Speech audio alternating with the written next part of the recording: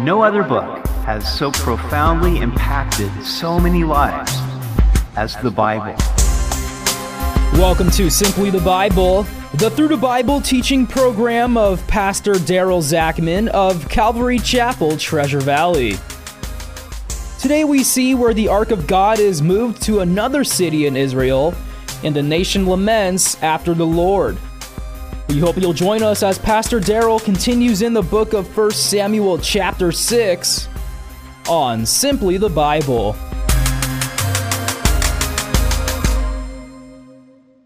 After having the Ark of the Covenant in their possession for 7 months, the Philistines sent it back to Israel, where it landed at Beth Shemesh. But many of the people of that city died when they looked into the ark. We continue today in 1 Samuel chapter 6, verse 20.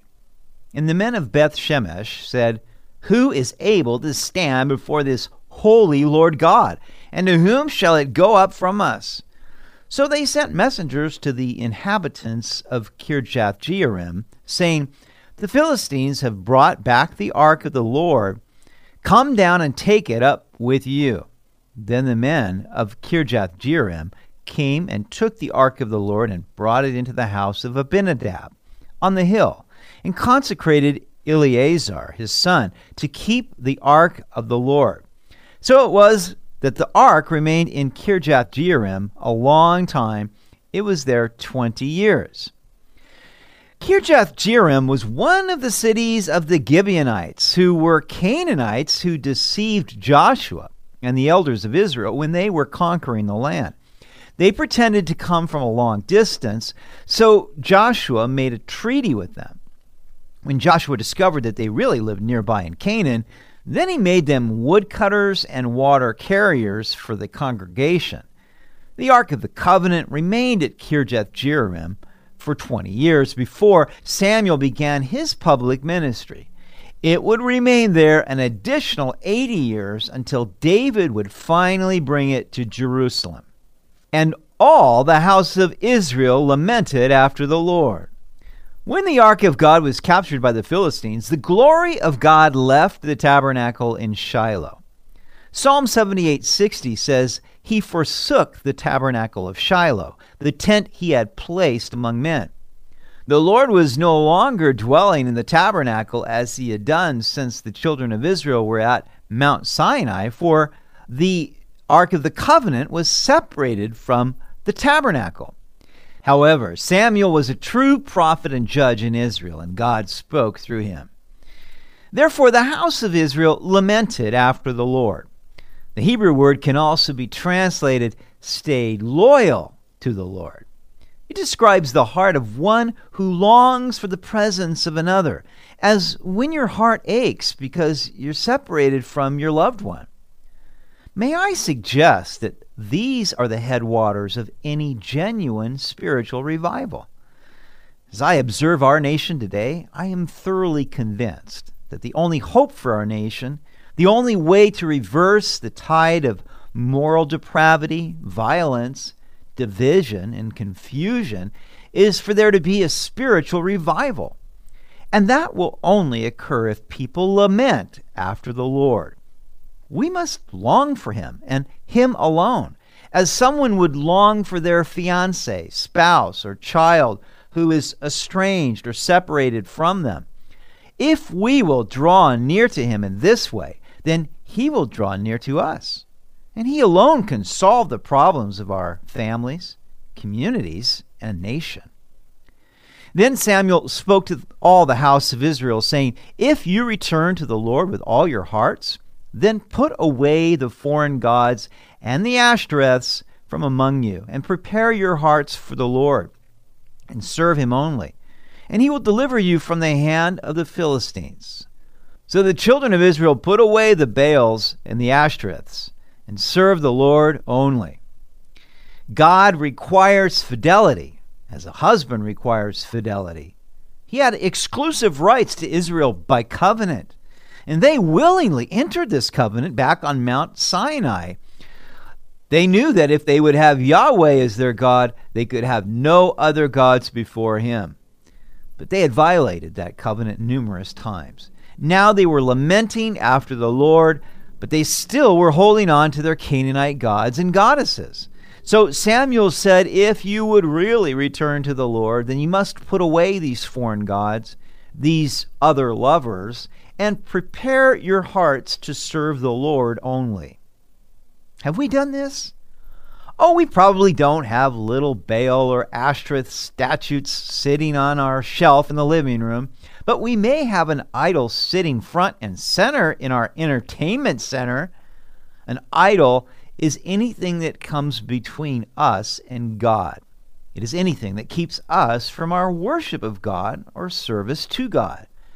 It can be entertainment, sports, money, people, possessions, sex, power, vanity, pleasure, education, food, alcohol, drugs, really anything that we put on the pedestal before God and before our loyalty to Him.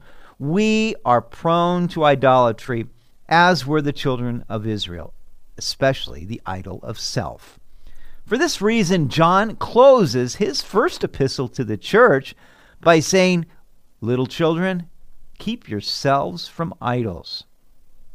If we would prepare our hearts for the Lord in this way and serve Him only, then He would deliver us from our sins and heal our land. And Samuel said, "Gather all Israel to Mizpah, and I will pray to the Lord for you." So they gathered together at Mizpah, drew water, and poured it out before the Lord. And they fasted that day and said there, "We have sinned against the Lord." And Samuel judged the children of Israel at Mizpah. Mizpah means watchtower or place for watching, and there were several cities by that name. This one was in the land of Benjamin. It is possible that this was the 7th month, the September-October time of year, for that is when the Day of Atonement and Feast of Tabernacles were celebrated. The Day of Atonement was the one day of the year where God commanded them to fast. And part of the ritual of celebrating the Feast of Tabernacles was drawing water and pouring it out before the Lord, commemorating when God miraculously provided water for them in the wilderness. At Mizpah, they confessed their sins against the Lord. Likewise, I have found that it is at the place for watching that I confess my sins. Jesus said, "Watch and pray that you do not fall into temptation." As I seek the Lord in prayer and ask Him to search my heart, it is the Holy Spirit who examines me.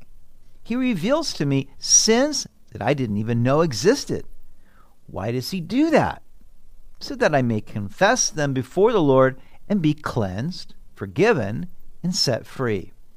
If we will judge ourselves in this way, then we won't be chastened by God. Verse 7. Now when the Philistines heard that the children of Israel had gathered together at Mizpah, the lords of the Philistines went up against Israel. And when the children of Israel heard of it, they were afraid of the Philistines. So the children of Israel said to Samuel, "Do not cease to cry out to the Lord our God for us, that He may save us from the hand of the Philistines." Now this is typical of what happens when you decide to follow Christ. The enemy, Satan, launches a counterattack. He wants to distract you and discourage you from following Jesus. He wants to sift you like wheat. He wants to intimidate and bully you so that you will back away from your commitment to the Lord.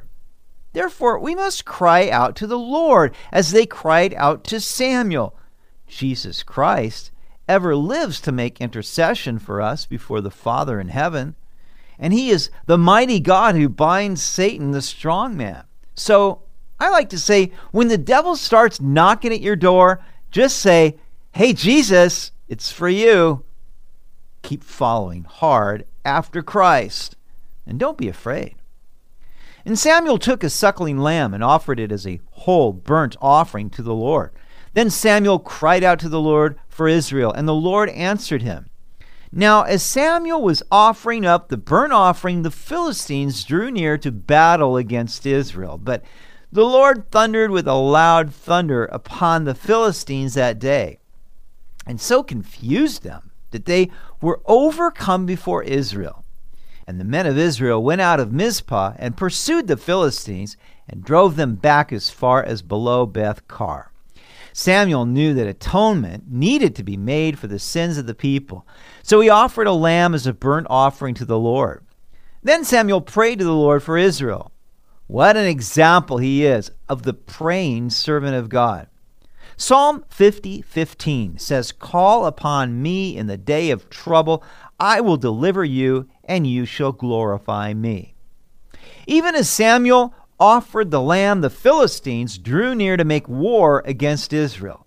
But the Lord thundered against them with such a loud thunder that it confused the Philistines, so that Israel defeated them and drove them back.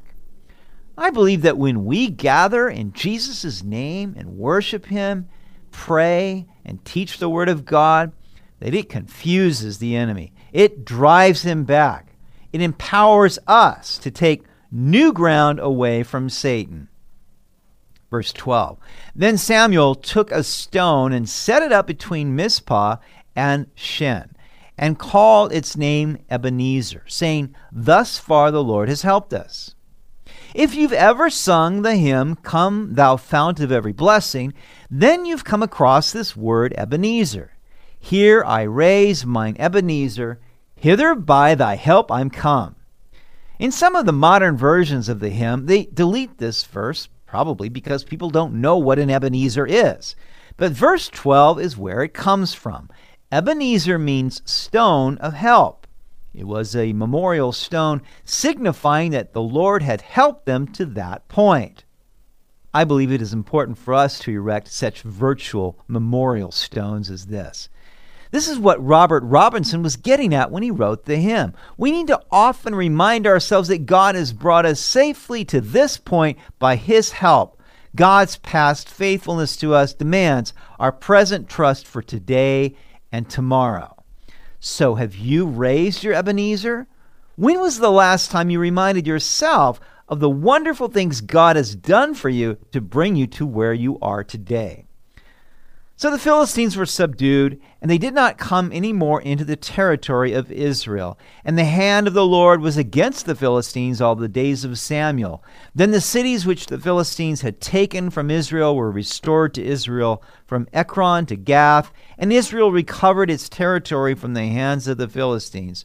Also there was peace between Israel and the Amorites. God brought victory over the Philistines and peace with the Amorites because Israel renewed her commitment to the Lord. And Samuel judged Israel all the days of his life. He went from year to year on a circuit to Bethel, Gilgal, Mizpah, and judged Israel in all those places. But he always returned to Ramah, for his home was there.